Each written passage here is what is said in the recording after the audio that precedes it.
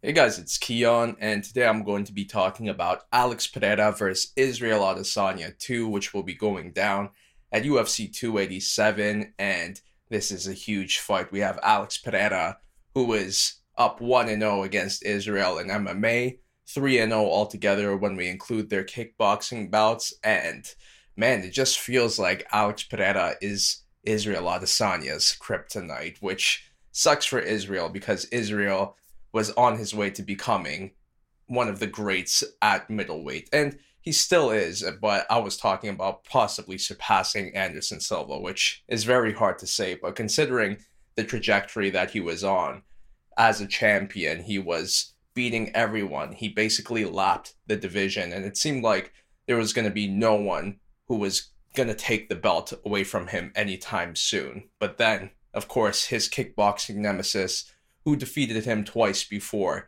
came into the sport and took away his belt. So now we have this rematch coming up months later, and there's a lot of questions as to what's on the line for both men.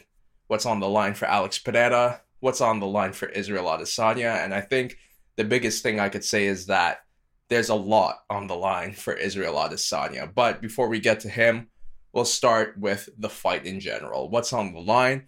And basically, I think it's their rivalry. Is it going to be a clean sweep for Alex Pereira? Is he truly that kryptonite to Israel Adesanya?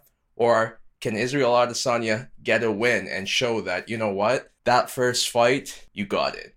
Good for you, but I'm going to take that other fight and also get my belt back. So that's a huge thing for Israel if he's able to overcome this mental hurdle of this guy is always able to beat me. Now this time I'm going to beat him, get my belt back, and everything is going to be back to normal again. So that's what's on the line for the fight itself, the actual rivalry between the two. And I don't know if you guys saw that video of Alex Pereira reacting to Israel Adesanya's reaction of UFC 286 it was, or a fight night. I think it was UFC 286, but that was pretty funny how they panned to the toys, the action figures of Israel Adesanya in the video, and then Alex Pereira just throws up his hand. He's like, "What is this?" And Israel responds. He's like, "Why is he like complaining? Why is he getting so mad?" And just already there's this mental warfare going on, and you could tell that Alex Pereira is under Israel Adesanya's skin in a way when things like this happens. And at this point, I feel like there's a low-key bit of trolling from Alex Pereira when it comes to all of this. He knows how the general audience reacts to him when he is that stone cold face killer or that guy who just doesn't have reactions much, and he really plays into it on social media, which I gotta give him credit to. But let's talk about the stakes for Alex Pereira. What's on the line for him? And of course, it's his belt, it's his championship. Of course, the belt is on the line for both of them, but for Alex Pereira, he's a UFC champion. It took him only 3-4 fights to get that belt, which is insanely fast, especially in this modern era. If you're not Brock Lesnar, a big name who came from a big organization and was pushed quickly because they're like, you know what, we need to get this big name as the champion.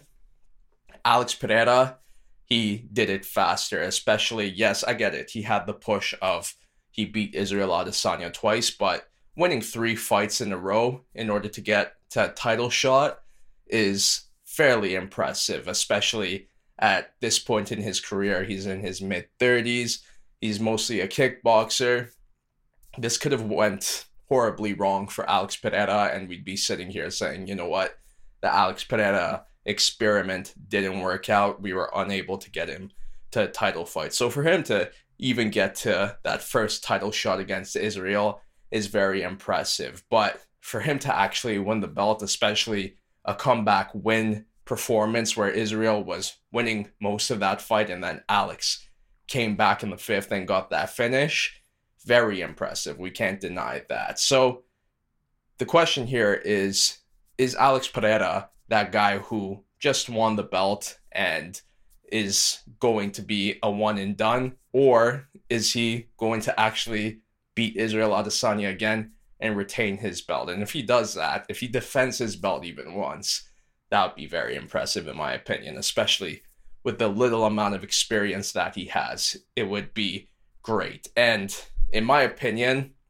this will set him up for a lot more opportunities in the future, not only at middleweight, but also at 205, which is something he has been hinting at before. And when we consider the huge weight cut that he has to make down to 185, I understand why he's considering light heavyweight after this rivalry between him and Israel is put to rest. Because, man, not only does he have to cut to 185, which is very difficult for him at this point, he's huge, he's in his mid-30s, but also there's a lineup of killers at 185, specifically Robert Whittaker, and all due respect to Alex Pereira, but if he fights Robert Whittaker, his chances aren't the greatest when you consider how good Robert Whittaker is. Maybe the size advantage will help him out in that matchup against Robert, but aside from that, I think Robert is the much better mixed martial artist. So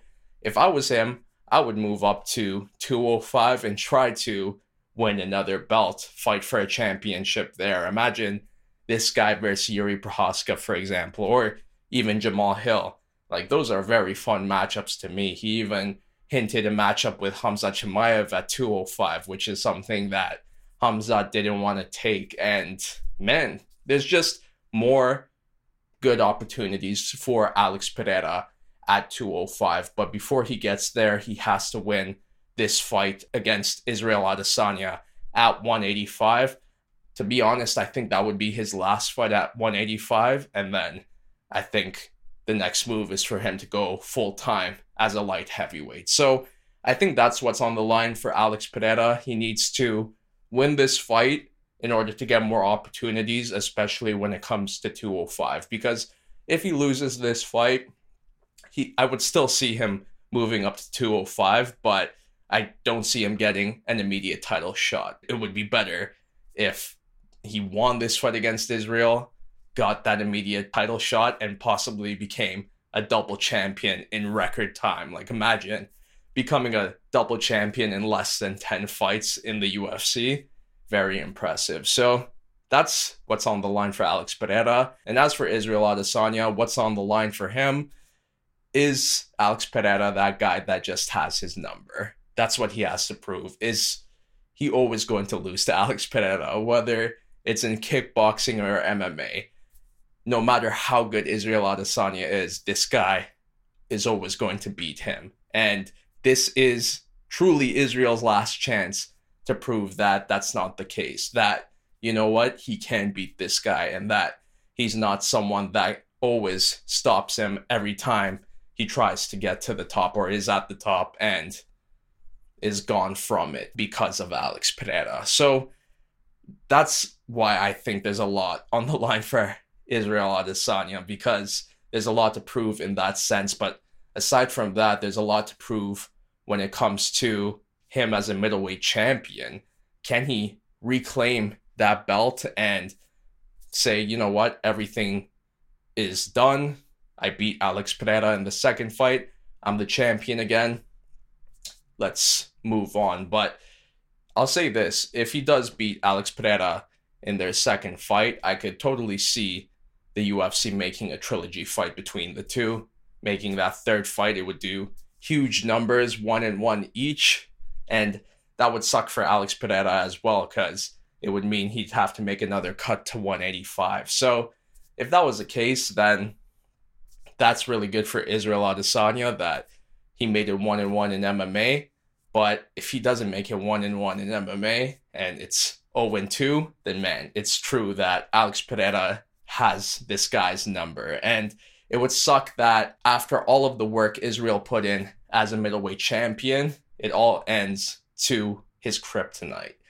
It would not be a good thing for Israel Adesanya's legacy. So I think that's what's on the line for Israel going into this fight. Is he able to finally defeat Alex Pereira and also recapture his middleweight championship and return everything to normalcy. I think that's what he wants. I think that's the best scenario for him. But if not, 2 losses to the same guy, what's next for him? Who knows? Maybe he himself moves up to 205, but imagine he moves up to 205 and then Alex Pereira moves up to 205. It would just be such a disaster. It would be like, man, this guy's always following me and trying to take away my shine, which is totally a possibility, but hopefully that's not for Israel. Hopefully he tries to end this once and for all, or at least extend it to a 3rd fight, and then he could reclaim some of his legacy back, because like I said, it's not like his legacy is totally gone